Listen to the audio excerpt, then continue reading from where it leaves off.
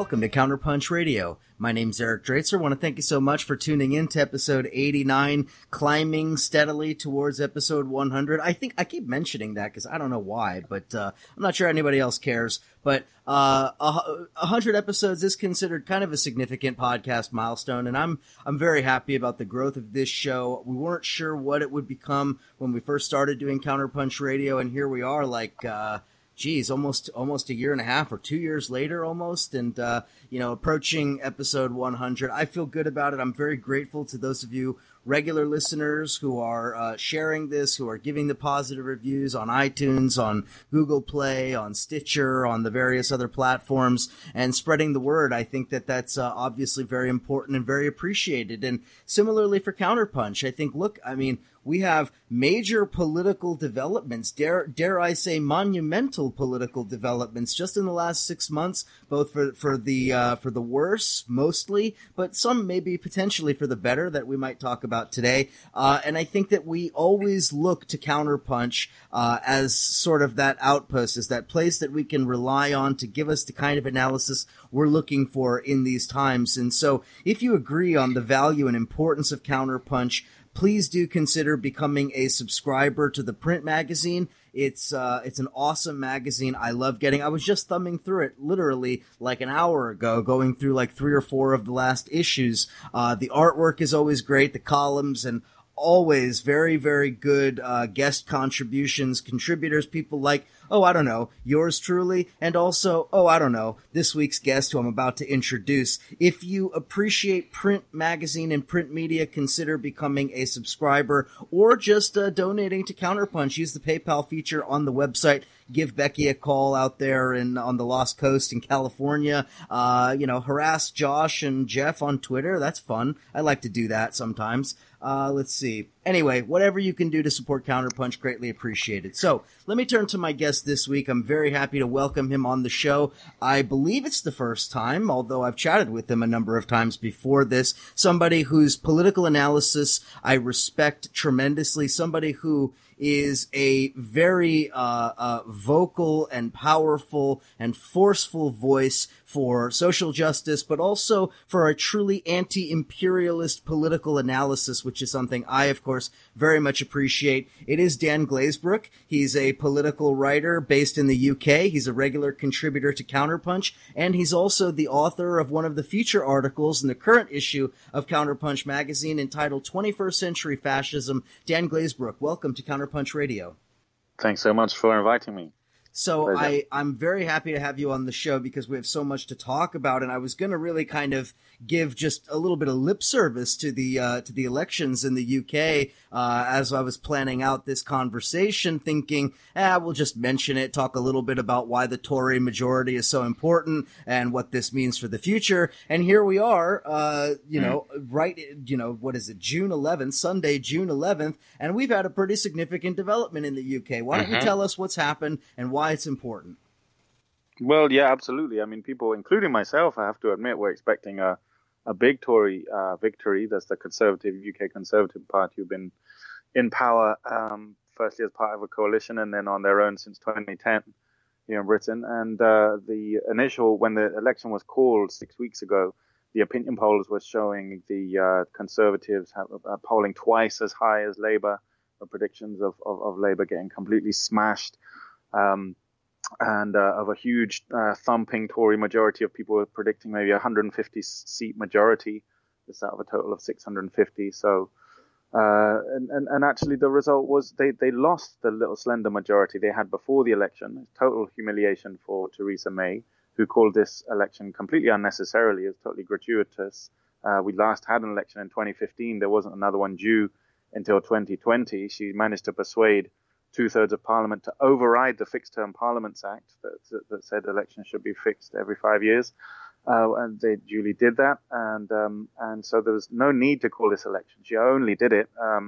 There's a number of reasons people think she did it, but the most popular reason people think is that because her party was doing well in the opinion polls, they suggested that if she had an election at that point, that Labour would get smashed and she'd get a huge majority. And the opposite happened. She lost the majority. She had this. Now they're not going to have to govern as a minority government, which means they'll need to persuade people from some of the other parties for every single piece of legislation they want to pass to support it. So this is really a disaster, really, for Theresa May and for the Conservatives and for the package of extreme austerity measures, extreme ramping up of global aggression and so on, that they'd hoped their majority would allow them to simply push through with ease. So certainly a lot to celebrate there, that this it hasn't gone the way that a lot of people were expecting. Well, let's talk a little bit about that, because I think that this is an important issue to bring up, because while this may not have been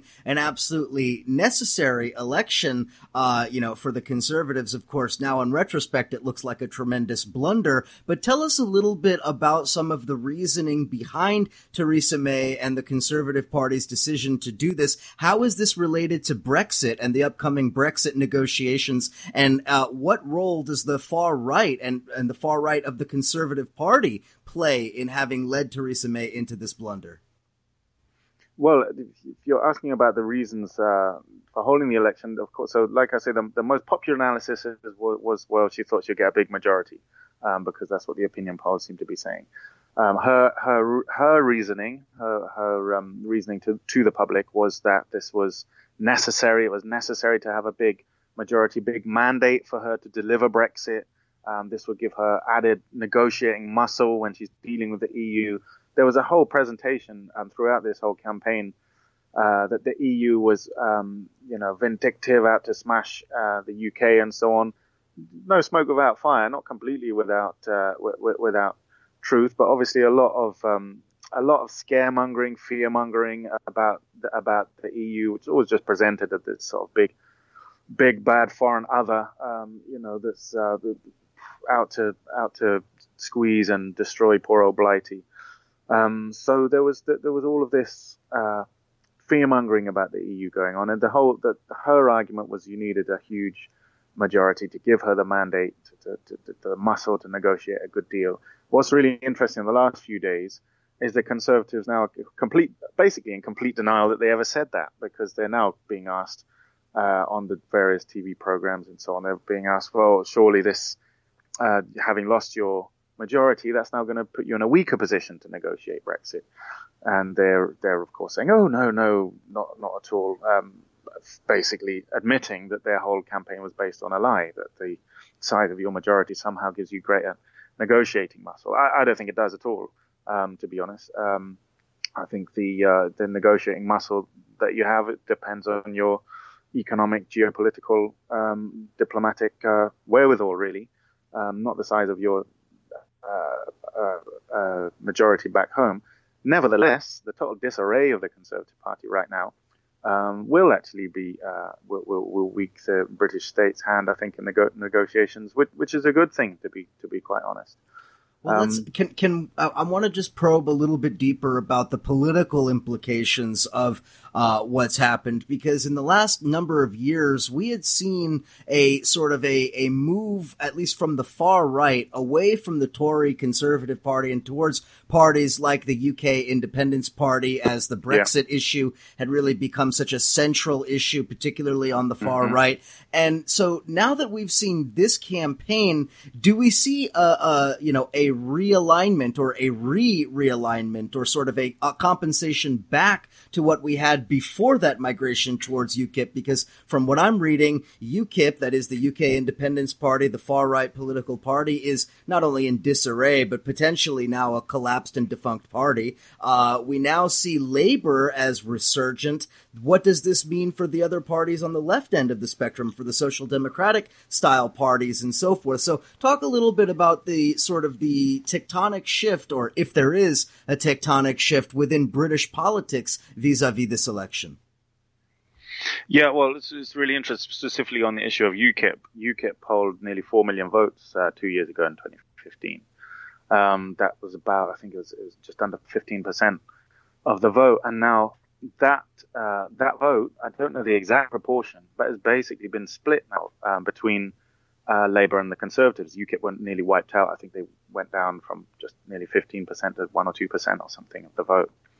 And what's interesting is, so Theresa May was hoping, because there were 25 Labour seats which actually the combined Conservative and UKIP vote was higher than the Labour vote in 2015. So she was hoping she could mop up all those UKIPers and take all of those seats off Labour. Actually, that didn't happen. I think she got maybe 5 of those. The other 20 remained with Labour, and Labour actually increased their overall number of seats by, I think, 31 in the end. But what that shows, interestingly, is a lot of those UKIP voters went to Labour. And that's not entirely surprising for 2 reasons. One, a lot of the UKIP vote came from Labour in the first place. There is a large working class constituency amongst the UKIP support base. And secondly, because Jeremy Corbyn did throw his support behind Brexit as soon as the vote had taken place. He was a Remainer in the campaign, but he supported Brexit and actually was criticised by a lot of Remainers for not even making any demands before giving his 100% support to Theresa May's Brexit bill to trigger Article 50 and actually begin the formal process of leaving the EU. The House of Lords did more in the way of actually trying to get some kind of something out of it, which was they specifically asked for guarantees to be given to those 3 million EU nationals living and working in the UK that they would be given the right to stay. And they asked that Parliament be guaranteed a vote on the final deal between Britain and the UK. In the end, they withdrew those amendments. But Corbyn put forward nothing like that. He just gave total all-out support to Theresa May's Brexit plans, effectively. And what's really interesting in this election is that obviously helped him to win back those UKIP votes. But what's particularly interesting, it seemed to have done so without damaging his support amongst Remainers at all. So in fact, it's really interesting. Corbyn, in the latter days, when it seemed he was polling well, the media went all out for calling him, a dangerous terrorist and so on. But in the early days, the caricature of him in the mainstream media and by the Conservatives was, he's a nice guy, but he's useless, right? This was the kind of caricature of him. Actually, strategically, I have to say, he's been very, very canny because he's supported Brexit. He's won over all of those Brexit supporters, as I say, without losing, it seems like, a single Remainer. And at the same time, he's done the same thing in terms of UK foreign policy. Now, he's known as someone who was, for many years, for decades, vice chairman, I think, of CND, the Campaign for Nuclear Disarmament, campaigned passionately for unilateral nuclear disarmament.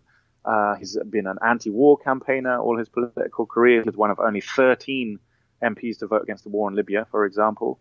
But in the manifesto, it's committed to Britain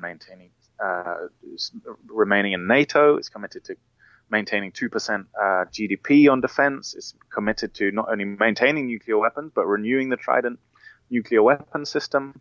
Clearly, Corbyn and his people have decided to choose their battleground. Their battleground was going to be austerity and domestic policies, and that they were going to pick their battles, and that was going to be it. And on foreign policy, they were not really going to attempt to change the kind of Blairite pro-NATO, pro-intervention foreign policy. He gave his MPs a free vote, for example, on bombing Syria, and most of them voted in favor of bombing Syria, whilst actually giving them a 3-line whip demanding that they support Theresa May's Brexit bill. And yet at the same time, so again, he's actually managed to win over some of the more kind of militaristic, I suppose, inclined, pro-nuclear kind of former Labour supporters and people, without, it seems, losing any of his old CND anti-war supporters. So, strategically very clever, and that's a big part of the story of how he got such a high vote. It was only 2% behind the Conservatives in the end. Labour got 40%, their third highest in the history of the Labour Party. The Conservatives getting 42%.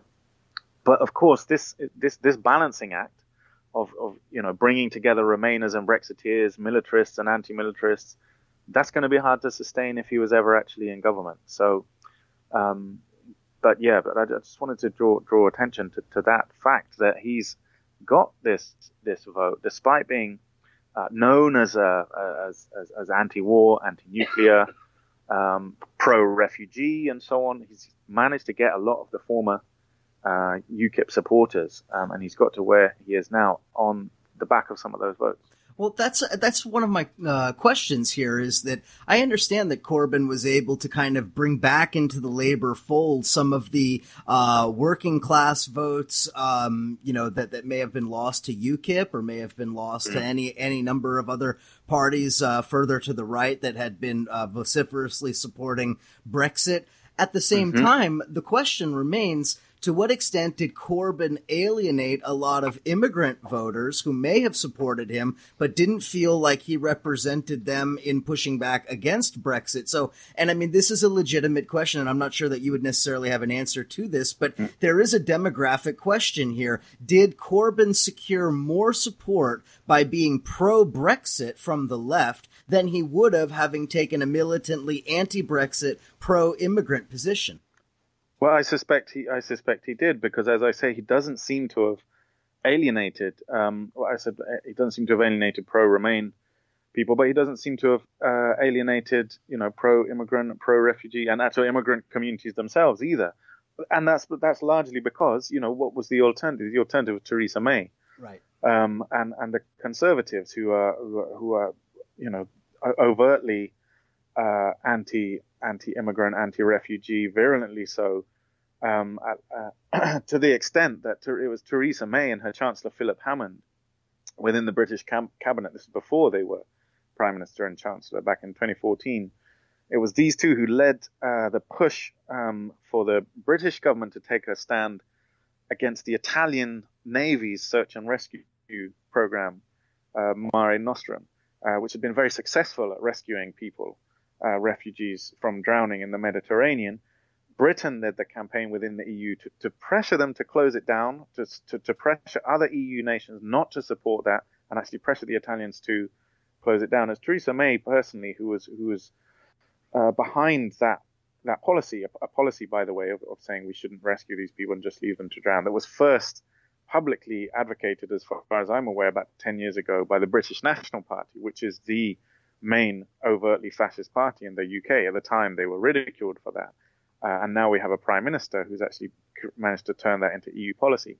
So that, and since then, as a result, 10,000 refugees and migrants have drowned in the Mediterranean because they're no longer being rescued. What rescues there are some small rescue operations just within a few miles of the Italian coast and Greek coast by their navies.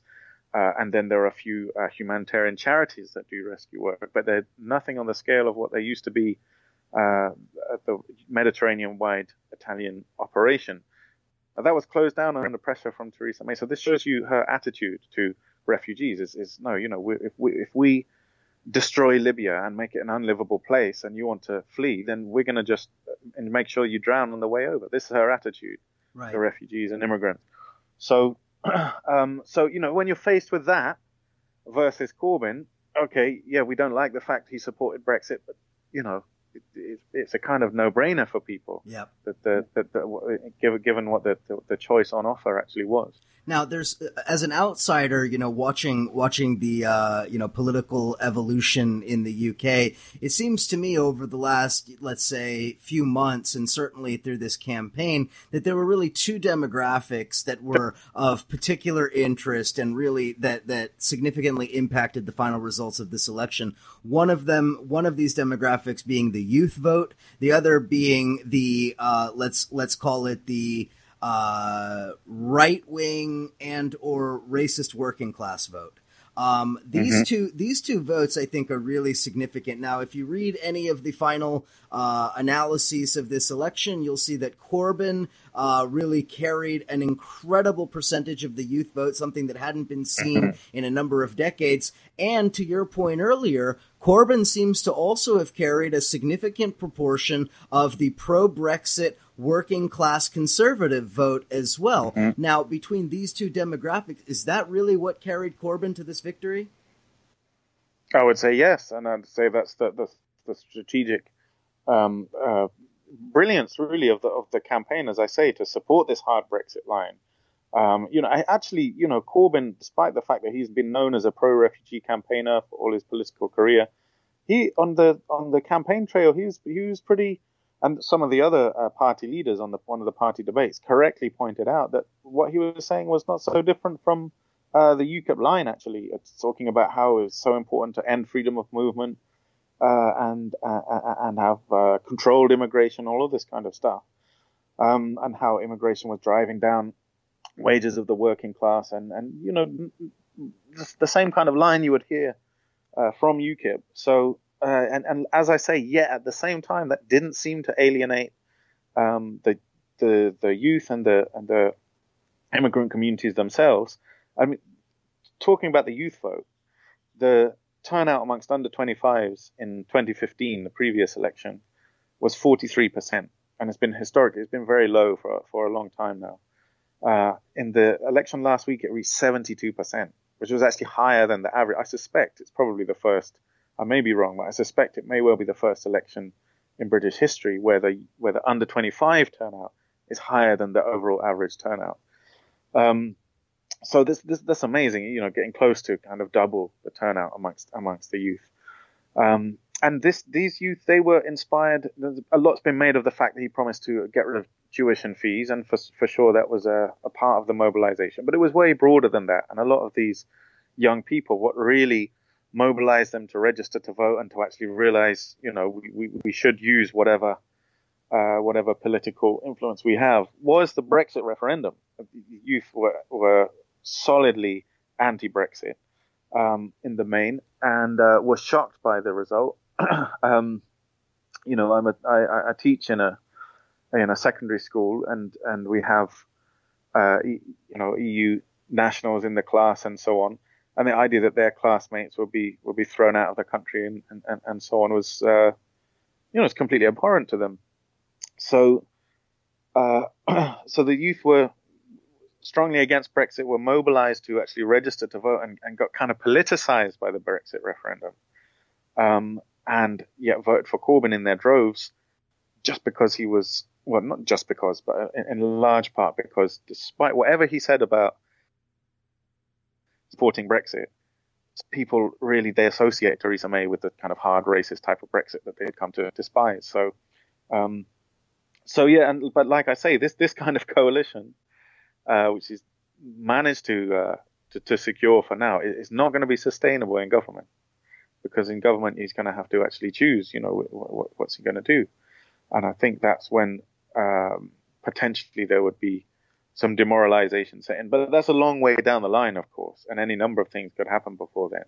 I mean, it may well be that Brexit doesn't happen. It may well be that once the reality sinks in of what it will mean for the British economy, once the reality of the kind of deal that we're likely to get is actually put on the table and offered to Parliament, it may well be that they reject it and that they get rid of whoever negotiated it and get someone in who actually says, do you know what, can we stay after all? That may yet happen, and that may all happen long before any kind of Labour government comes about. So he may never have to deal with this question of Brexit in government.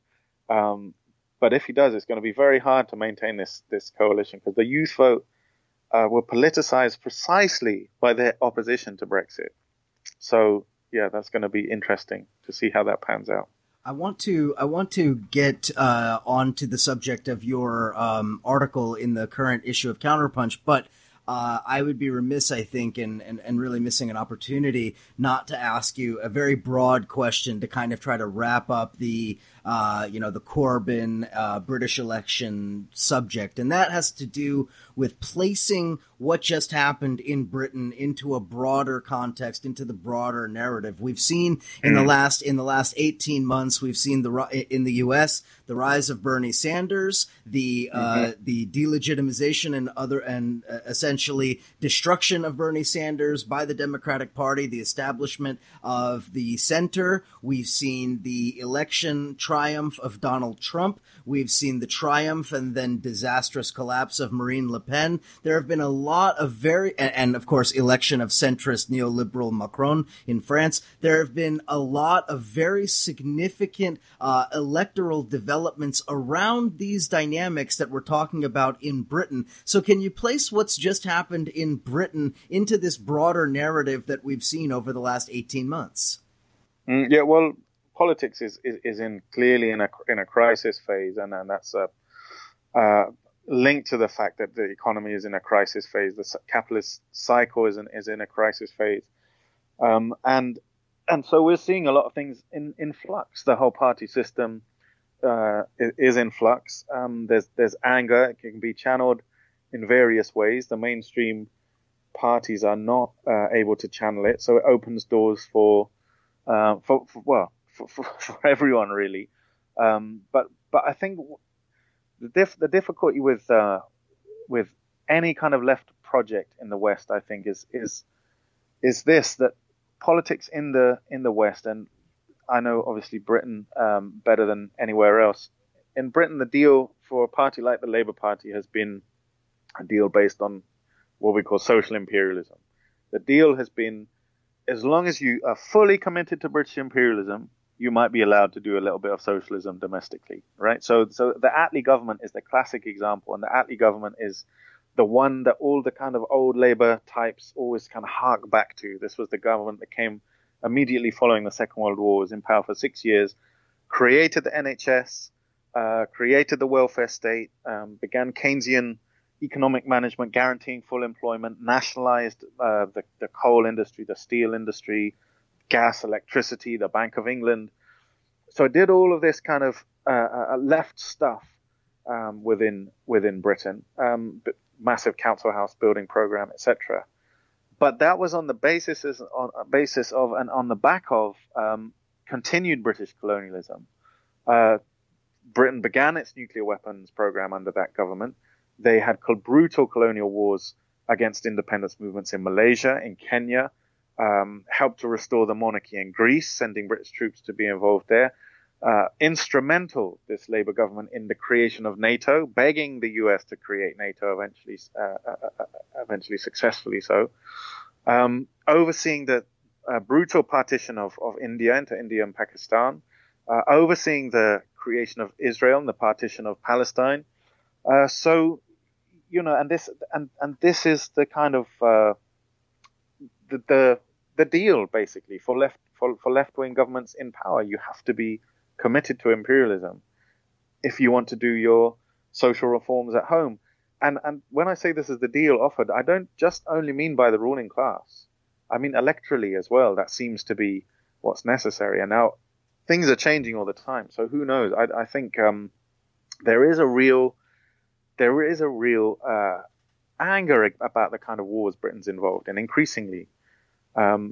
Since the Iraq War, you know, that was an unpopular war, and the wars since have been unpopular as well.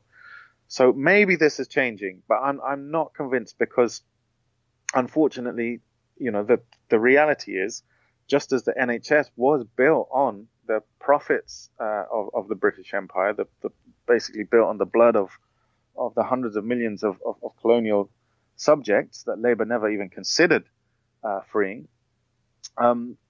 So today, you know, the welfare, the privileged living conditions in the Western world, they continue to be based on imperialist super profits and the profits of neocolonialism and so on, which at the end of the day is enforced by militarism. So whether the Corbynites, they argue that, okay, look, they had to pick their battleground, so they couldn't take on everyone at once within the Labour Party and so on, but, you know, give them time. And I'd like to believe that's true, but the reality is the manifesto they campaigned on, that got them the success they got in the last election, was a classic social imperialist manifesto. Social reforms at home, but continued support for nuclear weapons, defense spending, NATO, militarism, and so on and so forth. So that's what needs to be broken if this is to actually become a genuine pro-people, pro-humanity movement, or rather than a parochial, let's share the colonial loot a bit more fairly amongst ourselves. Yeah, project. And I think that people on the left in the United States particularly understand this from Bernie Sanders. I mean, this is really the Bernie Sanders model, right? The right. Support for imperialist wars abroad, as long as they're not prosecuted by George Bush, then he'll support them. Any democratic war will be supported. Any intervention, any use of human rights as a weapon for so-called responsibility to protect, Act and all of these programs, bringing the F-35 fighter jet contracts to his home state of Vermont. I mean, you could point to a million examples where Bernie Sanders really did kind of support the military-industrial complex and support the very framework of empire within which his social democratic domestic policy reforms can actually be effected. So what you're describing is something I think that people of the left in the U.S. and elsewhere in the West understand perfectly well. Now, the question will be, though, whether a genuine alternative to that kind of, social imperialist and social chauvinist kind of policy can really be brought about. Well, the one difference I would say in defense of Corbyn and the Corbynites and so on is that Corbyn and the people around him, his advisor Seamus Milne, his shadow chancellor John McDonnell, they are, I think, genuinely they are anti-war at the very least. Corbyn has voted against, I think I'm right in saying, every military intervention that Britain's been involved in since he became an MP. He was one of very few who, if I remember correctly, was against the invasion of the attack on Argentina over the Falklands Islands in 1982. As I say, one of only 13 who voted against the war on Libya. Has been a vocal supporter of Irish unity, Irish independence, which is quite rare, I have to say, on the English mainstream left, who find it much easier, of course, to denounce the crimes of others, including the US, rather than actually the crimes of their own government on their own doorstep. He hasn't fallen into that trap. He has been pro-Irish independence, and so on. So, so that there is a difference there. I don't think they want to go along with this militarist policy, but so far they have done. And that's the sad reality. So well, and the question, of course, then becomes: are they going along with that because structurally they have no other choice? That this is the nature of the political game in the UK, just as it was in the United States. So long as you want to run within the framework of the Democratic Party. Yeah, but as I say, I think it's deeper than that. I think that actually the British people, in their gut, understand that their standard of living is predicated on neocolonialism, which is backed up by militarism. I do think there's on some level an awareness of that the Western world is rich because the rest of the world is poor, and the rest of the world is kept poor by Western military force. I think that there is some understanding of that, and that actually that feeds into British support for militarism and so on. I don't buy into this idea that it's all, the reason people vote Tory or they sort of support the Queen and military stuff is all false consciousness generated by the media. I don't buy that. It's predicated on very a material reality that they're benefiting from that. And so it's even, you're right, there's structural elements, but I think it's even deeper still than that. It's actually to do with the material class reality of the Western of all classes within Western citizenry who are benefiting from colonialism and militarism, and on some level know that and understand that and support that. So that's what we're up against. Indeed, I think that you're quite right. Okay, so we're going to take a break. When we come back from the break, I want to shift gears, although it's not really shifting gears because it's actually quite related to what we're talking about, and that is your recent article in the Counterpunch magazine, the most recent issue, about 21st century fascism. We also want to talk about terrorism, the role of the British and U.S. state in spreading terrorism and in using it as a weapon, that and a whole lot more with Dan Glazebrook. You're listening to Counterpunch Radio. We'll be right back.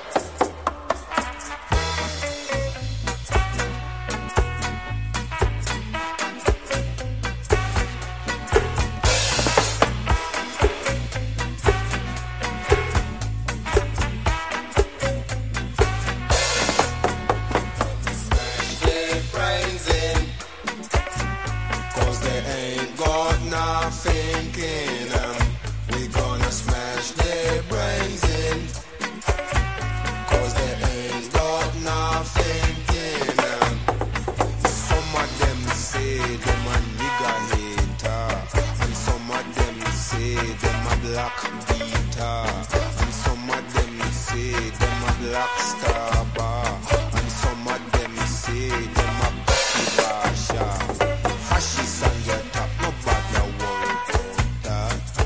Fascists on the attack, we will fight them back. Fascists on the attack, then we counter attack. Fascists on the attack, then we drive them back. Smash their brains in, 'cause they ain't got nothing in them. We're gonna smash their brains in, 'cause they ain't got nothing in them. Fascists on the attack, nobody worry about that. Fascists on the attack, we will fight them back. Fascists on the attack, we will counter attack. Fascists on the attack, we will drive them back.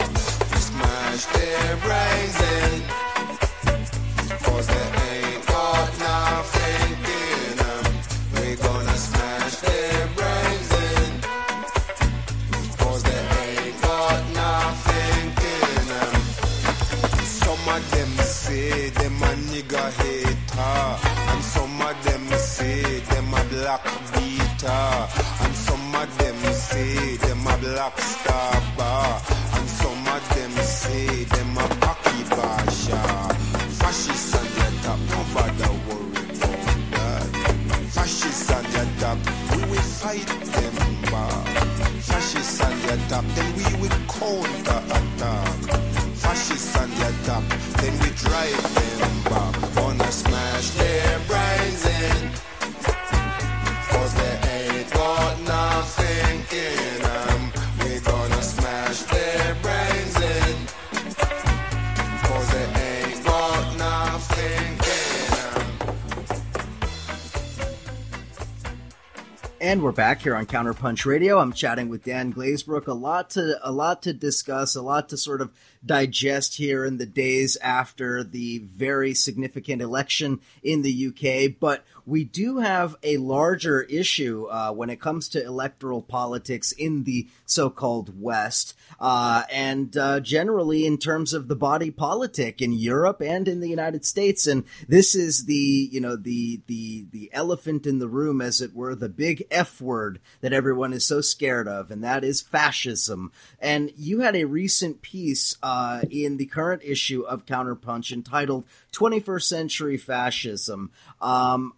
I want to just start very generally and just kind of ask you to summarize, if you could, the general thesis of the article, which I'm sure a lot of listeners haven't yet had a chance to read and to really kind of explore in depth. So what's the overall theme of the article, and why was this so timely for you to write now? Well, the overall thesis that we're entering into a fascist epoch, effectively, where we're seeing the rise of parties that and movements that we can say are at the very least rooted in the fascist tradition. They're coming from the kind of fascist tradition, and at the same time we're seeing a fascization of mainstream parties as well, and even of the left, actually. And so what I mean by this is that if you look at what fascism is, there's a lot of misunderstanding about what fascism is, I think. And there's the fact that it's often thrown around just as a kind of generic term of abuse doesn't help. But there's a lot of misunderstanding. People kind of associate it with dictatorship or with totalitarianism, or even with specifically concentration camps and death camps.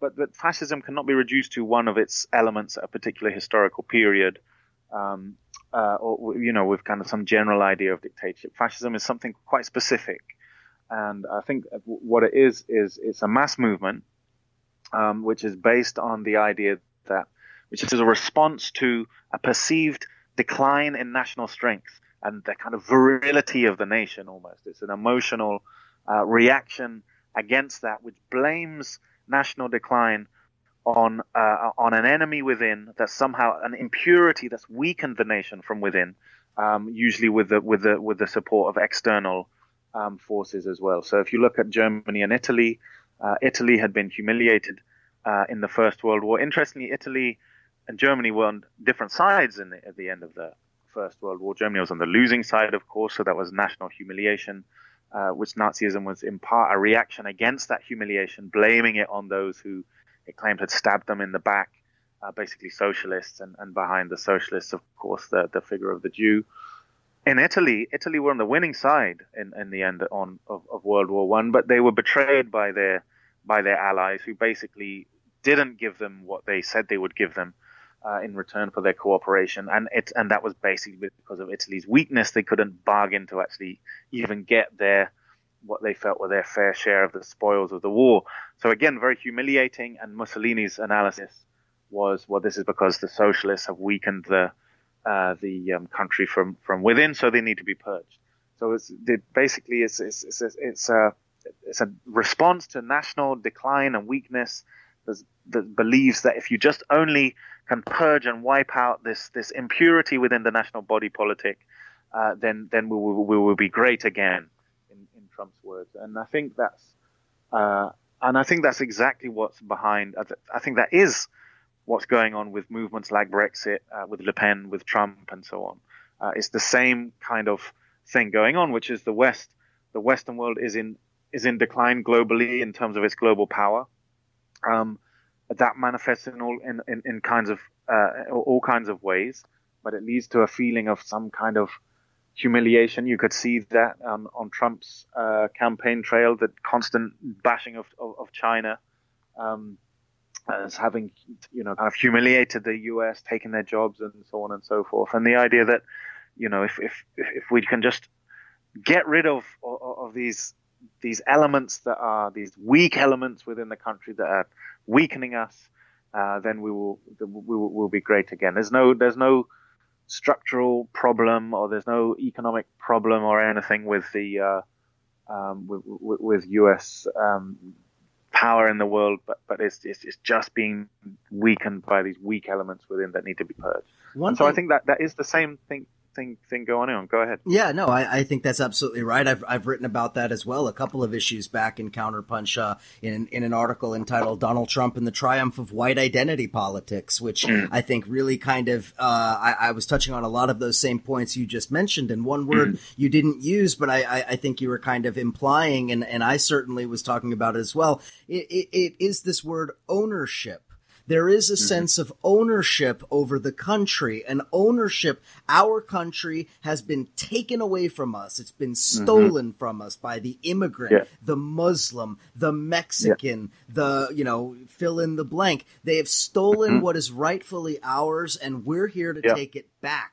And if you that was the slogan of Brexit. Exactly. As well. Take our country back. Take our country back, or take back control. You saw Farage all over the UK touting this: take back control, take our country back. Obviously, the parallel is stares you right in the face with "Make America Great Again." Le Pen kind of in a slightly more French kind of stylistic way, but was really kind of getting at the same ideas. This question of ownership, I think, is very important in all of this. That it is not just a humiliation; it is a loss of ownership. And when you said weak elements, we should keep in mind that what they mean by the weak element is not just the immigrant or the black or whatever. It is the liberal white man and his political correctness, quote unquote, and his progressive politics, who allows the immigrants in. Exactly. Yeah. They allow this. They invite our national destruction. So there is that added layer.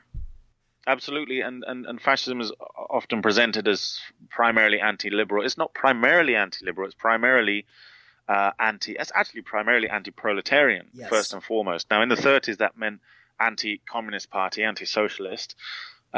Today, it's particularly focused, as you say, on the figure of the immigrant.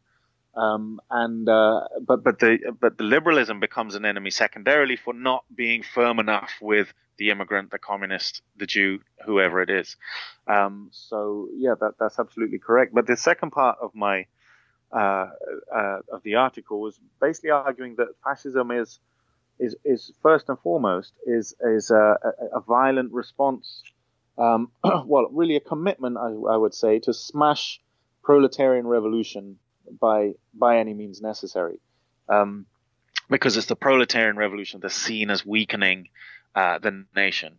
And of course, that was very clear to see in the 20s and 30s in Italy and Germany. There were big communist parties that were gaining in strength, particularly with the economic crisis and so on, and that they were the first enemies, the first people that were rounded up, of course, by Hitler. So there was very clear to see the ways in which fascism was aimed primarily at destroying the proletarian revolution. But I think our understanding of class and nation and so on is really obfuscated these days. We can't really see the wood for the trees sometimes, because understanding of the ideology of borders has so infiltrated our thinking ideologically that we are unable to really analyze things properly. So what I argue in the article is actually that the system of border controls is actually being challenged as never before, basically by immigration. Now, that this is not a overtly, some sort of overtly revolutionary in movement of revolutionary intent. It's literally just people fleeing for their lives, or fleeing somewhere, or trying to seek somewhere where they can get a decent wage to feed their family. But nevertheless, the phenomenon of so-called illegal immigration, clearly what it is a refusal to abide by the global border regime. And that's always what drives revolution. It's an understanding that the rules as set out at the moment just cannot provide decent living standards. They cannot be abided. So there's a fantastic book I'd recommend to your listeners by Rhys Jones called Violent Borders, if I'm not mistaken. And he says, look, that people refusing to abide by the border regime, which basically says that if you're born into a low waged, impoverished economy, you must be condemned to die there. Right? It's a modern form of feudalism. He says the people who refuse to abide by that, they're no different from Harriet Tubman or Nelson Mandela, or people who refuse to abide by their particular systems that kept groups of people in their place based on their ethnicity or nationality or whatever. Now, when you see people like Trump, they're being elected because they're promising to smash that movement. They're promising to say, no, we will not allow this. We will vigorously reinforce these rules that people are not accepting. So my argument is that actually the hundreds of thousands of people so-called illegally crossing borders every year, that can be seen as a form of proletarian revolution, because the working class of the global south effectively is the global proletariat. And revolution means, refusing to abide by the structures and the system that's mapped out for you. And so that's exactly what's happening. And the modern day fascism is all about saying that's got to stop. We're going to stamp that out. That's right. That's by right. any means necessary. That's right. And one of the other points that I want to get your take on as well, and I wrote about this in my piece, was this question of what's called entitativity. In other words, the idea that individuals of a particular group form a cohesive whole. And obviously there is an entitativity among African Americans, blacks in the United States, or among Muslims or whatever. And what we saw in 2016 with the rise of Trump was the creation of an entitativity, a feeling of entitativity among white America, that white Americans represented a distinct group, and that group was under assault, under attack. Their traditions, their culture, etc., was being taken away from them. And that was a major, I think, a major transformation that we saw over this election cycle. So historically in the United States, there was very little that connected the Italian Catholic in New York City, the Irish Catholic in New York City, the Southern Methodist in Atlanta, the Midwestern or Southern Baptist, Midwestern Methodist, Lutherans, whatever it may be, in various parts of the country. The U.S. has always been so large. It's been like many countries within one. People were separated along class lines, cultural group lines, and so forth. With Trump, we saw whiteness becoming central, becoming a focal point of a political movement, or if not a movement, at least a political mood. This was something unique, I think. And similarly, I think we're seeing this throughout Europe as well, in response to all kinds of social and political trends. So can you speak to that a little bit in the UK context? And then tell me, do you think that this is also at the root of this 21st century fascism? Yeah, absolutely. But I would say it's a symptom of it rather than at the root of it. Because what is whiteness after all? It's not a biological category. It's it's a political marker of privilege. And that you can see this throughout history, that the boundaries between who's white and who's not have been very fluid. I mean, yes. In 19th century England, they used to talk about the working races. They didn't used to talk about the working classes. They used to talk about the working races quite often in newspapers and so on in the 19th century. They're literally seen as a kind of race apart, breeding and so on amongst the upper class. This was all important. So the idea that actually the aristocracy and the slum dwelling Irish or whatever were of the same ethnicity wasn't even factored in the 19th century, because whiteness is a badge of privilege rather than ethnicity fundamentally. And there's an interesting book how the Irish became white. The Irish were colonized people, so they were not recipients of white privilege until very recently. And arguably the whole Brexit debate actually was about whether Polish and Romanians count as white. Should they get white privileges? Should they get treated as equal citizens or not? Are they really white? Is another way of saying it. So like I say, the fundamentals of this modern fascism of being anti-immigration, determined to destroy what I characterize as a proletarian revolution by immigrants refusing to accept a global border regime by any means necessary. The whiteness is a kind of identity that's formed in opposition to that. So whiteness means those of us who we feel are entitled to these privileges against these upstart newcomers who think that they can have the same rights. But Dan, they're just protecting culture. They're just protecting and preserving their culture from the infiltrating barbarian hordes. Well, as you say, it's a culture that's very recently been crafted out of a number of different cultures. Yeah, very convenient. And also it's not, it's just interesting when you look at these fascist movements. If you look in Northern Ireland, for example, the National Front in Northern Ireland have black members, because in Northern Ireland, the National Front's based about Protestant supremacy over Catholics. So anyone who's down with harassing and beating up Catholics is welcome, all creeds and colors. And likewise in Britain with the EDL, it's anti-Muslim, so they welcome, whatever, Sikhs, Hindu, any race, any color, as long as you're down with smashing the Muslim, that's fine. So yeah, I think really that the fundamental is what was defining this is the hostility to the immigrant, and whiteness is one way of characterizing that, if you like.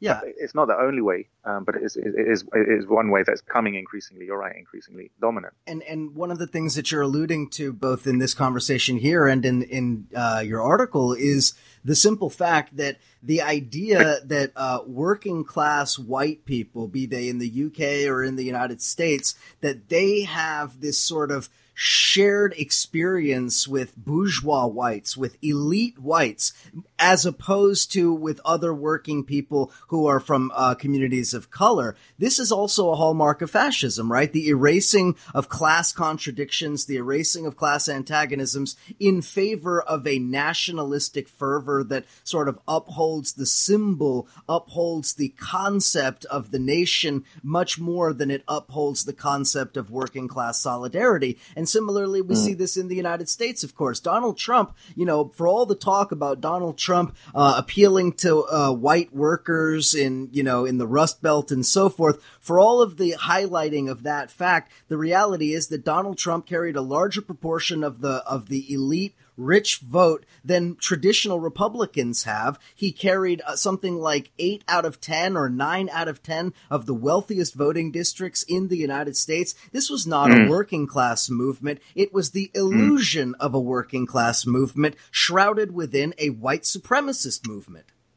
Yeah, absolutely. And fascism has always been a sort of pseudo workerist, pseudo leftist, just itself. It co-ops leftist drag. It co-ops left terminology, left language, even left movements, and it not only co-ops them, it infiltrates them, and that's something we're also seeing.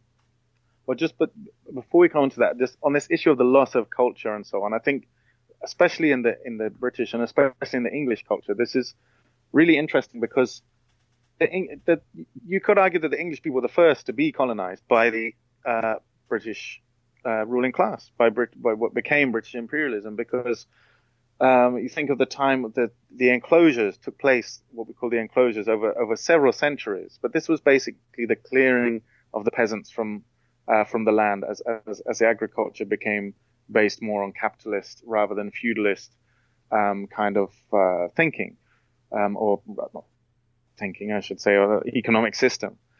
So, the classic, I think it was Marx said that England's the only country where sheep eat people. And what he meant by that was these new capitalist landlords would throw off all the peasants from their land to replace them with sheep because they could make more money from wool than they could in taxing the crops of the peasants who were there formerly. So you had these huge,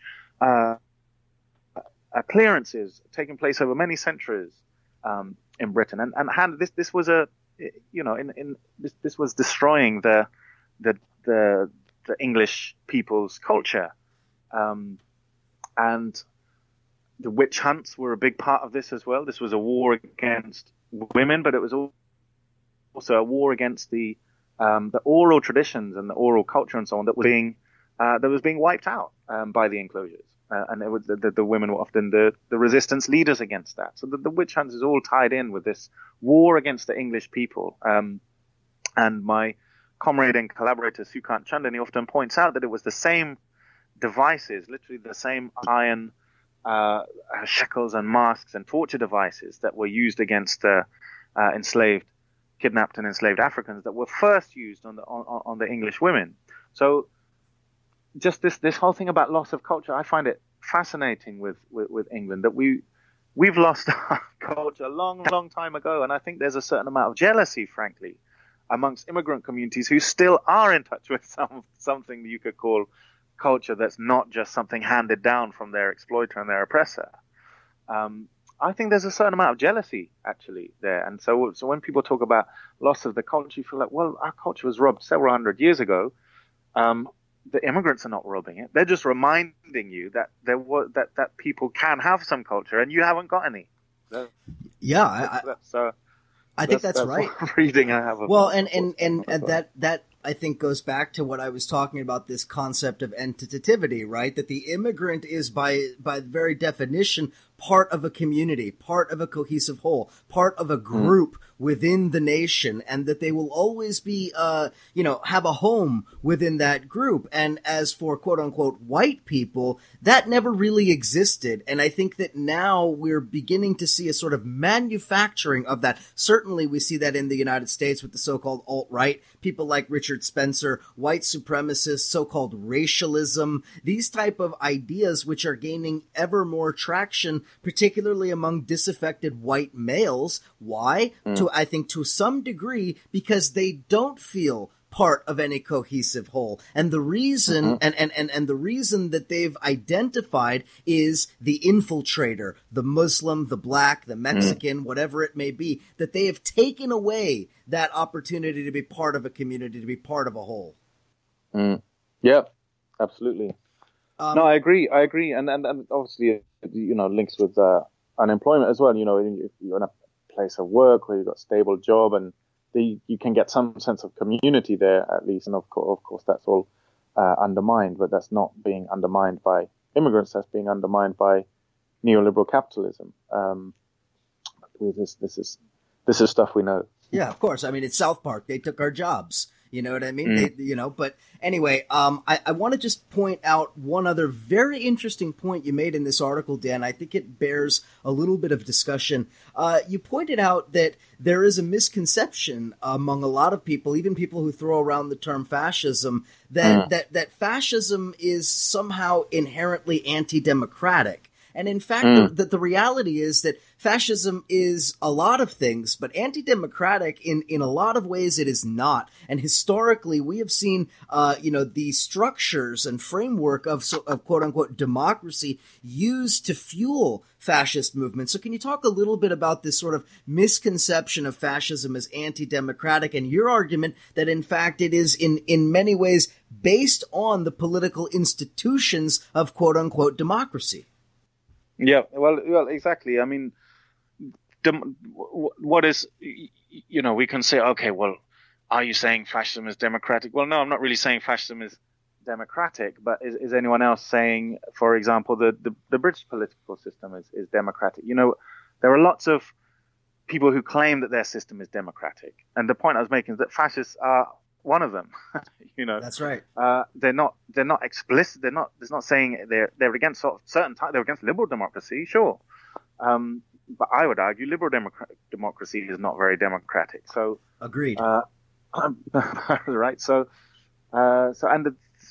you can think of democracy as a claim that you somehow the body politic somehow represents the masses, and fascism is absolutely it does claim that. They often use referendums and plebiscites that shows they take that claim seriously, right? To be representing the masses, and it's a part of their claim to authority and legitimate authority that they do that better and more effectively than a liberal democratic system.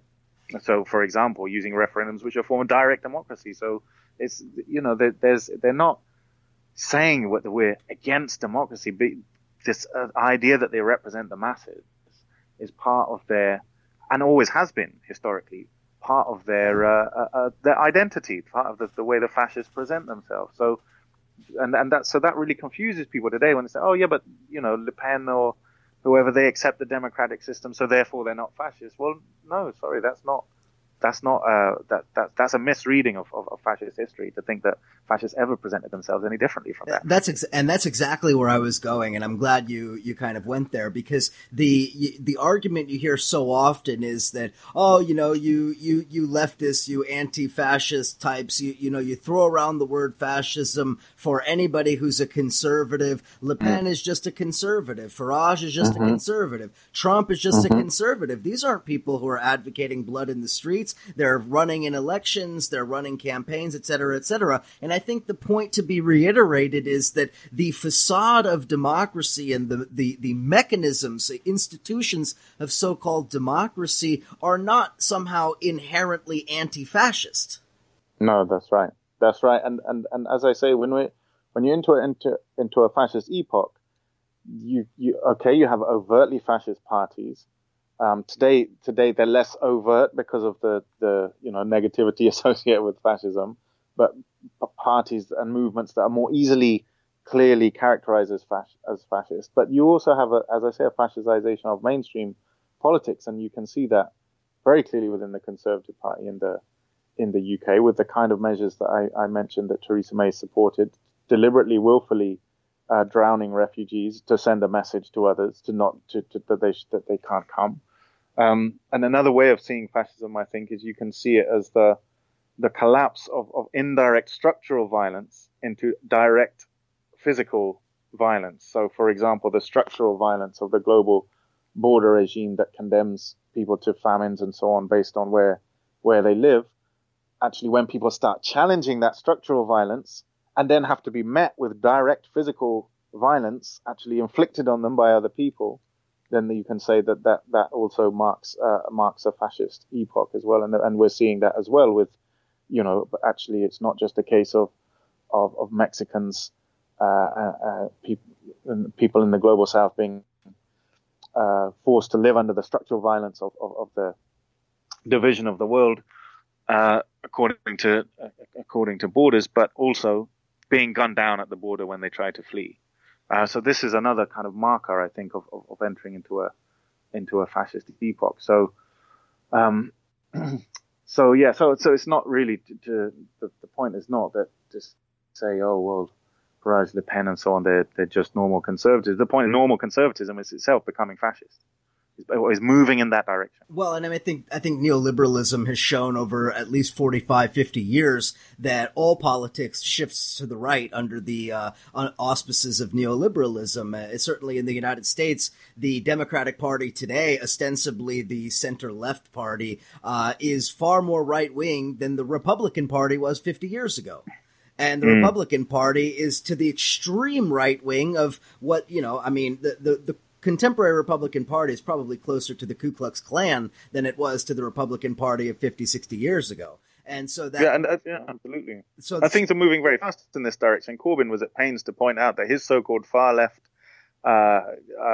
economic policy in his manifesto was actually, he was proposing to raise corporation tax to a level that was still lower where it had been 7 years ago under the Conservatives. Yeah. So we're not, let alone, that Labour under Corbyn are still way to the right economically of where mainstream Conservatives were in the 70s. Yeah, exactly. I mean, same exact conditions hold in the United States. Now, one other thing I want to talk about before we run out of time, and this relates directly to what we've just spent the last few minutes talking about.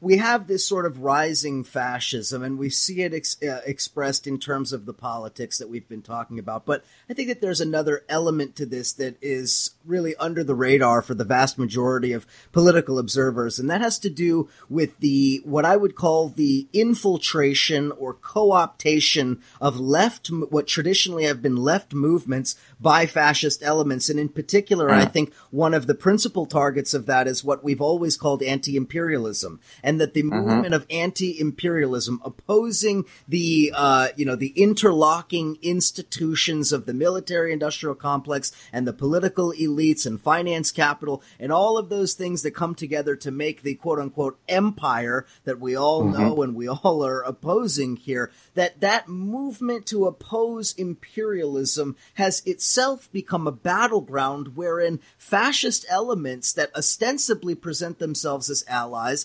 ostensibly present themselves as enemies of the empire, have now infiltrated into what I consider to be the territory of the socialist, the leftist, the anti-imperial tradition. So can you talk a little bit about this sort of infiltration of anti-imperialism by fascist elements, and A, why this is important, and B, how they've managed to do that?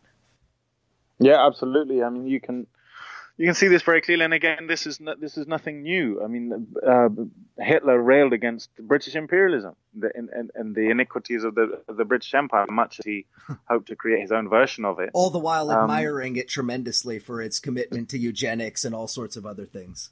Yeah, absolutely. Yeah, it's very contradictory fascism, obviously, to say the least. But so this is nothing new, and you can see how it comes about because imperialism has used, particularly in the last, well, it obviously began in Afghanistan, has used and abused Muslims to and particularly promoted a distorted type of Islam in order to mobilize people for use against the communist government of Afghanistan and latterly more secular type of governments in particularly Libya and Syria. But of course, then if you're for those of us who are arguing against these proxy wars against independent states of the global South, there's increasingly, and yourself and Sukant Chandan were amongst the first to really warn of the dangers of this and call this out, that we find ourselves bedfellows with those who maybe just oppose death squads. It's the same death squads in Syria and Libya that we oppose, but not necessarily because they're proxy forces of imperialism, but just because they're Muslims fighting against a secular state, against a more westernized state that we should have some cultural affinity with, right? In Syria or Libya. So that's and we have to absolutely clearly distinguish ourselves from people who might reach what on the face of it seems like a similar kind of conclusion, but based on completely different and actually opposite, ideological, principles. Well, Dan, let me just quickly give a brief anecdote here, and I want to get your take on this. So, in 2005, 2006, 2007, I was involved in a lot of protests. This is already a couple of years after the anti-Iraq war protests. This is the height of the Bush administration, right? And I ended up becoming chummy and friends with a number of people that I would describe as just, run-of-the-mill liberals, right? People connected to various NGOs, people who were opposing the Iraq war, opposing Bush, the Bush administration. And I saw these people as allies at the time. And then Obama comes along, and Obama really takes up the mantle of empire. Obama wages wars. Obama does all of the things that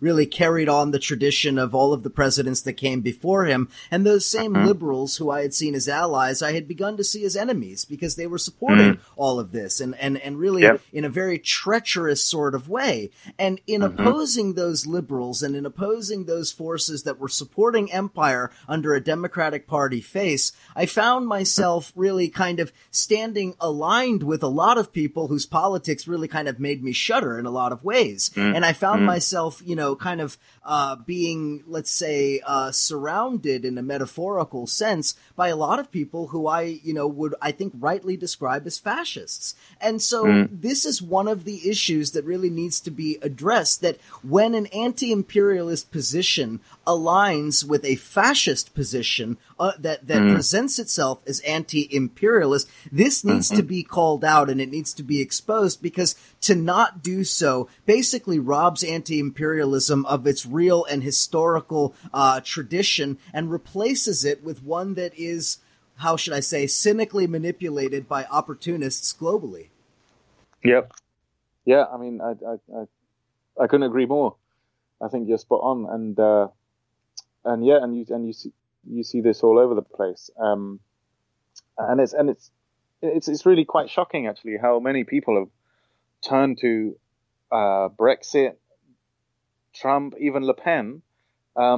People, as you say, who you might have a few years ago considered yourself to be some kind of ally with. For give you an example, Jean Bricmont, who wrote Humanitarian Imperialism, Using Human Rights to Sell War. Good book. Yep.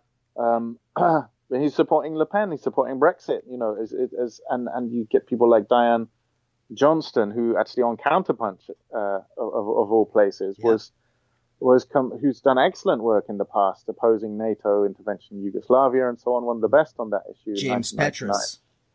Right, and Johnston was trying to portray Le Pen as something like akin to the Algerian independence movement, as if France is a butchered colony of the US or something. Completely asinine, in my opinion, wacky, fucking wacky asinine. Stuff. Yeah, I hear you. Whichever way you want to describe it, but out of line with reality in any sense. I'm afraid to say, because like I say and like you say, I thought these were people who were somehow on the same page, but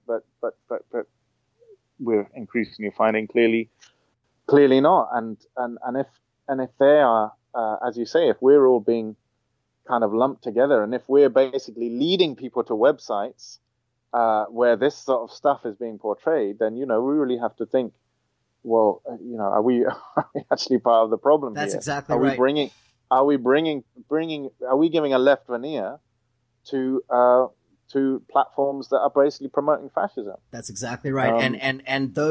And when they do get exposed by people for exactly that, they simply dump those people and try to find other leftist masks that they can use to cover over what it is that they're really doing. And we've seen this over and over and over again. And there are a number of platforms, including Russian media, that are probably the most guilty of doing precisely this. Using left-wing analysis, left-wing politics, left-wing personalities in order to sort of humanize what is undoubtedly and unmistakably a fascist politics that's being promoted globally. Yeah, absolutely. RT has to be called out for that. And I have to admit, I still go on RT. I still write for Counterpunch despite, and I'm still here talking to you now. But yeah, and I'm still regularly on RT. They keep asking me back, and But I'll call them out, because they are providing a platform to fascists, and it's unacceptable. Frankly, a typical news piece on RT these days will be, let's find somewhere where someone's been stabbed by an immigrant, and then ask the National Front what they think about it. Sure. That's not news. That seems appropriate. Fascist propaganda. Yeah, that seems appropriate. Yeah. So yeah, and I'm I frequently have to consider whether should I be on this platform at all. My current position is, well, I'll say what I feel I need to say. I'll call them out, and but it's a platform to get the message out, and there frankly aren't that many. But I'm constantly debating with myself whether is this, is you have to weigh it up, don't you? As I say, okay, on the one hand, you're getting a message out there, you want to get out there. But on the other hand, are you bringing people towards this website? There's a platform in which voices like mine are increasingly outnumbered by the people I see as basically the main enemy today. So and the thing is, Dan, I mean, part of the problem is that something like RT transforms the nature of anti-imperialism. You get sucked into the world of RT, and anti-imperialism ceases to be opposing imperialism wherever you find it, and it becomes oppose the United States and support whatever Russia says and does. That's ultimately what it becomes, and unfortunately, the problem is that there are times when Russia or China or any other country needs to be supported because it is targeted, because it is destabilized, or what have you. At the very same time, that's not to the sort of exclusion of being honest and forthright about all of the really nasty and vile things that the Russians are doing in supporting these fascist movements throughout Europe and in the U.S. Yeah, and I think that I think the Russian position for a long time could be described as not anti-imperialist in terms of its principle, but objectively speaking, I think you could describe it Russian foreign policy as objectively anti-imperialist, in as much as it was an obstacle and a hindrance to imperialism. Nevertheless, that's changing now. I think with Trump, this business between Russia and Trump is, that the support that the RT gives and gave and still gives to Trump. The fact that for years Russia was resisting effectively any kind of U.S. direct intervention in Syria. There was no U.S. Direct open attack on Syrian government forces under Obama, largely because of Russian,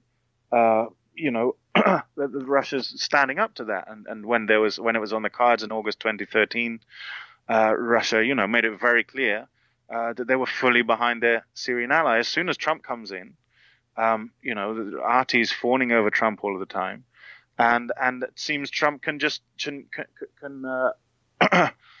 bomb a Syrian airbase, start bombing the pro-government forces in Syria, and there's no talk anymore from Russia about shooting down NATO jets or a massive conflagration. It's just we should bring this to a tribunal or something. Clearly, I think what's happening is Russia is hoping for some kind of deal with Trump. We've seen more and more evidence coming out about the various under the table negotiations and so on. They're hoping for some kind of deal whereby sanctions will be lifted, maybe some of their positions be recognized in Ukraine and Syria. But what are they prepared to do in exchange for that? Well, I think unfortunately they're making it very clear what they're prepared to do, which is potentially sell out their ally in Syria, potentially sell out Iran, and for what? Because I'm increasingly thinking. I originally thought, maybe Trump really hopes to do something like Kissinger did in the early 70s. And actually, when Kissinger managed to basically strike a deal with China against the Soviet, China as an ally against the Soviets. Is he trying to do that kind of thing? Is he thinking, well, if we can get Russia on board, then they'll give us a free hand to deal with Iran? And basically genuinely thinking that he could make some kind of deal with Russia. Increasingly, I'm thinking, I don't think he thinks that's ever going to happen. I think he's just stringing Russia along with this jam tomorrow bullshit, in the hope that in the meanwhile they will allow Trump to basically push back every gain that's been made by the global South in the past 10, 15 years, with the hope that one day sanctions will be lifted. I don't think they're planning to lift sanctions at all. I think this is a complete delusion, actually, if Russia thinks it's going to get out of this. It's not. Well, and again, I mean, look, let's look at the objective reality of Russia's so-called anti-imperialism here, where, you hear a lot of these pro-Russian analysts talking about how Russia is this great friend of Iran. Well, in fact, what you've seen over the last 18 months is Russia's charm offensive has been in Israel and Saudi Arabia, not in Iran.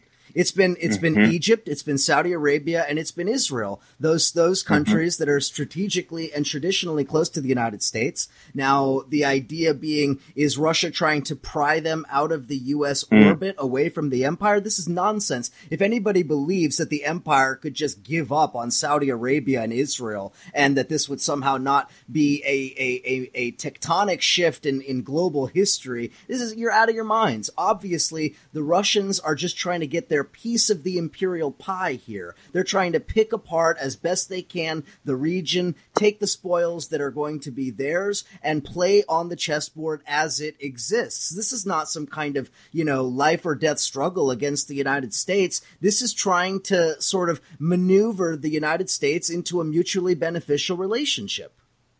Well, in my opinion, it's often you find that this is often a Achilles heel of Putin, in particular, which is his desire to be taken seriously, yes, and embraced by the West. He wants to be accepted. He wants a seat at the big boys' table. He wants a seat at the big boys' table. Yeah, exactly. So you saw, and this has been a recurrent theme throughout his presidency, and unfortunately, as you say, that what seemed like for some years, a genuine alliance emerging, pro-global South alliance emerging, the BRICS and so on. It seems actually, potentially, is Putin are these just bargaining chips? Are these just things to use as leverage, and use as part of the deal that he hopes to get from the US, rather than actually building an effective new global South dominated global system? Hey Dan, maybe we could ask Dilma Rousseff if BRICS is for real. Maybe we could ask Jacob Zuma and the ANC in South Africa if BRICS is a real coalition and a real partnership, or just a public relations exercise. Yeah, well, Dilma's that's a whole other story, isn't it? That's a whole other story. No, but I think that we're basically 15 years down the line with BRICS and the Shanghai Cooperation Organization and all of these, supposedly anti-Western groupings that were emerging to challenge Western hegemony. And what you find is that while the West is in political crisis, it's only getting more solid internationally, and there's been little to no pushback from the global South or from any countries that might ally with the global South, including Russia and maybe to a slightly lesser degree China. Yeah, it's a sad state of affairs. What can I say? Well, I think that this is just the cold hard reality that anybody on the left who considers themselves anti-imperialist needs to come to terms with. This is the reality, and the idea that we're going to have some kind of quote-unquote multipolarity where Russia and, to some degree China represent this sort of counterweight to the empire, I think that this is nonsense. I think that Trump and Brexit and all of the developments that you and I have been talking about this last hour or so, these things have fundamentally transformed global political relations in a way that I think a lot of our analysis has yet to catch up to. Well, I don't know. I don't necessarily share your skepticism completely. I do think China are definitely doing something different to imperialism, and I think Russia was part of that for a time. I just think it's been, as I say, it's been kind of strung along by Trump, and with its own and with Putin's own, as you say, desire to be taken seriously. This is very damaging. But I don't see the Chinese role as simply some kind of wannabe U.S. empire or a British empire. No. I'm something not very different. I'm not saying that. Mm-hmm. What I'm saying is that China, as an integral part of the so-called BRICS, has been either unwilling or unable, or maybe both, to to do anything on the part of Venezuela, a key ally, to do anything for Brazil, to do anything for South Africa. I think what I'm getting at is not to say that China is somehow some kind of imperialism light, just like the United States, but rather to say that the notion that we had a multipolar direction, that the global politics was really truly going in a multipolar direction, I think now needs to be reevaluated as maybe an incorrect analysis. Well, as I say, I still don't share that skepticism. I mean, the thing is, China has always been unwilling to, it's been its whole policy since the 80s has been kind of keep your head down and build up your strength until such time as you're able to do anything effective without getting just completely destroyed for doing so. We could argue, of course, that there's more that could have been done to push back, as you say, but I don't know. It's difficult, and I'm always reluctant to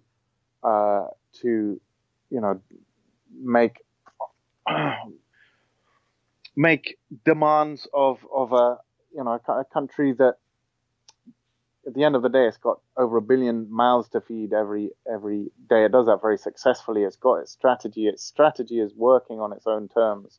The fact that it hasn't been able to do as much as we would like in terms of resisting the maneuverings of the empire in every continent, I don't think should detract from the fact that that this is its strategy in its own terms. It is building up. There is a desperation on the part of the empire. The empire is unable to prevent countries, for example, like Nigeria, increasingly conducting, for example, their oil trade, more of it in the yuan, or keeping more of their reserves in yuan, and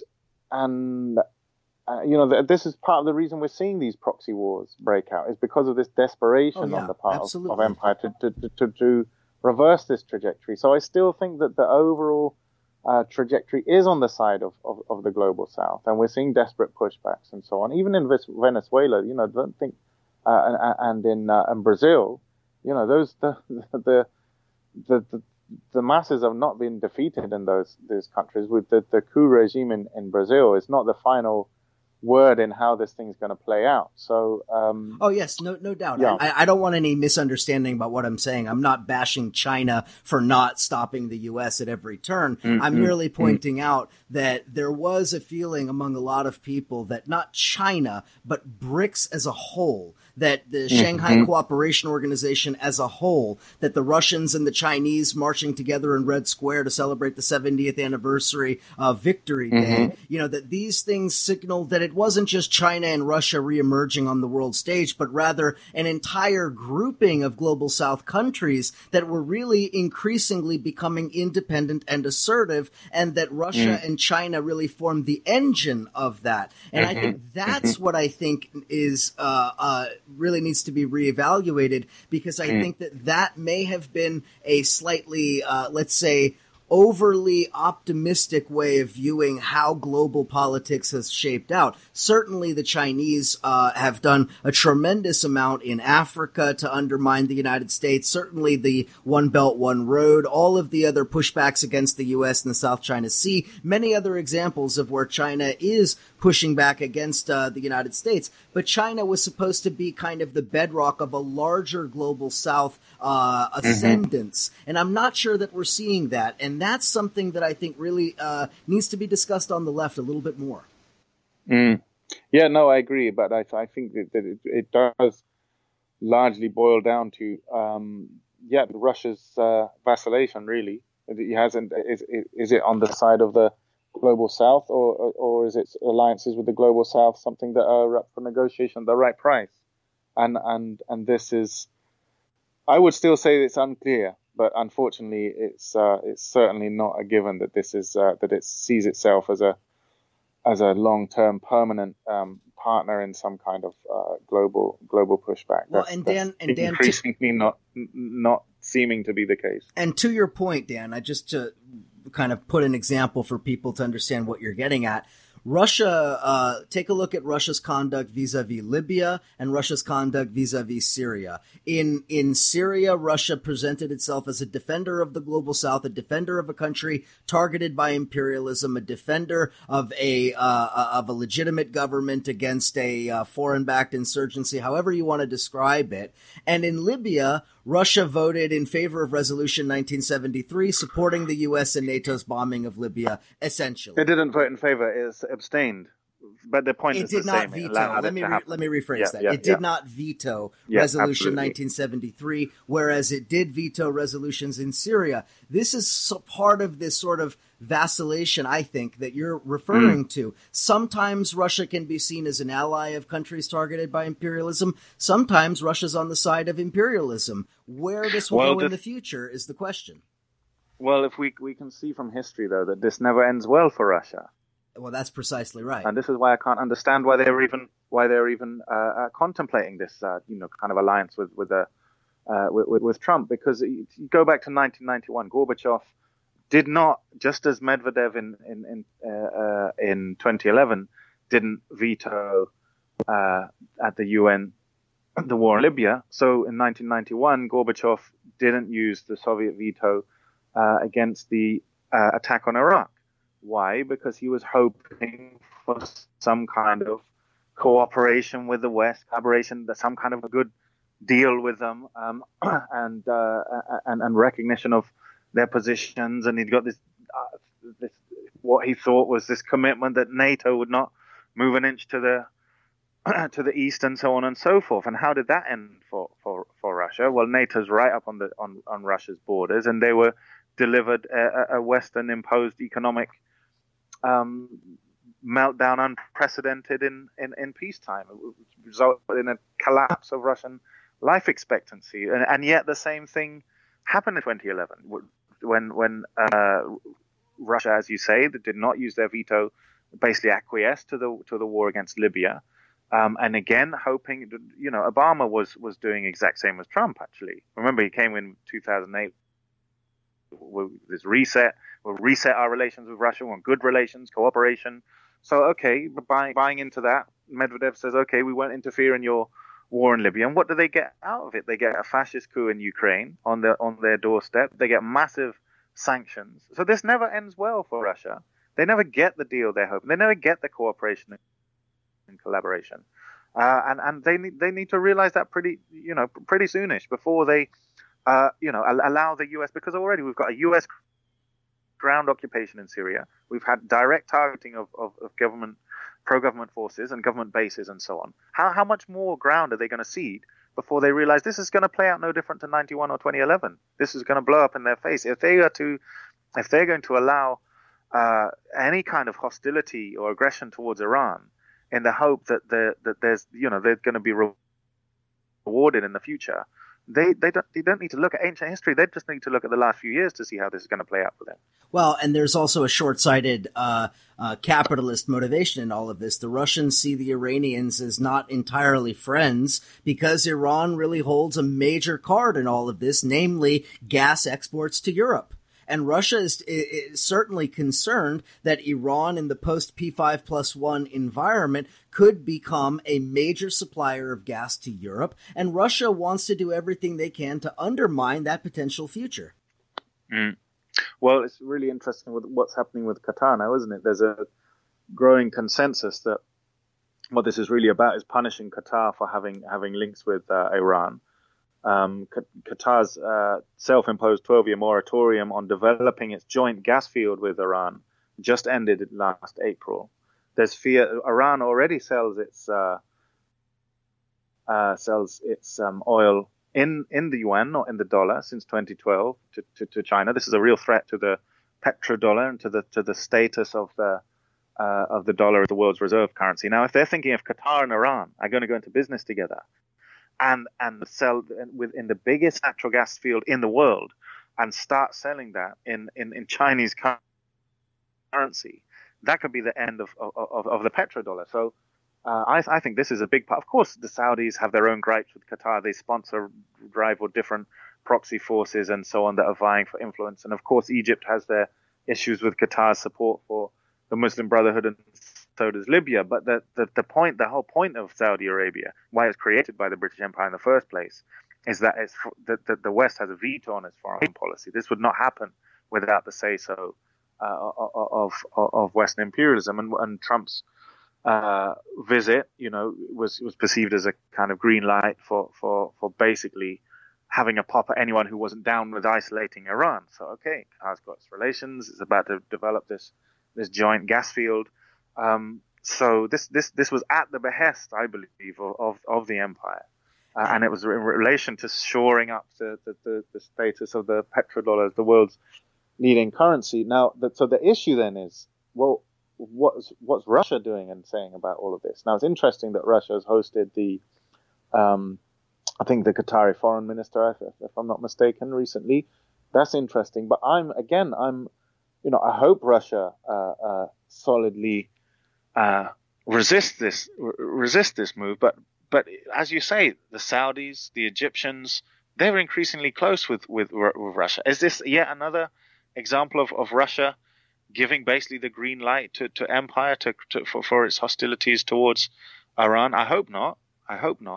Well, I think that there's a number of things to certainly be paying attention to, including that all of this is happening while ExxonMobil is quite literally in charge of the U.S. State Department with Rex Tillerson, who has long ties to Russian oil and gas interests. They both see tremendous worry, both in Iran coming online in the global energy markets and increasingly with China's assertive moves in the South China Sea, which is one of the great untapped gas reserves in the world.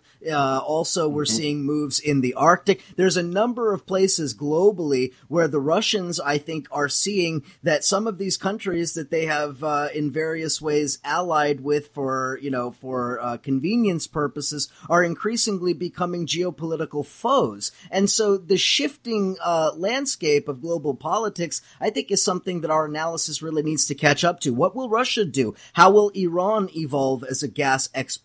How will China move in the South China Sea? That has obvious implications for these long-term energy deals that Russia and China have signed in the last few years. Does this mean that the Russia-China relationship isn't as cozy as we might have thought it was in 2015? A lot of open questions, I would say.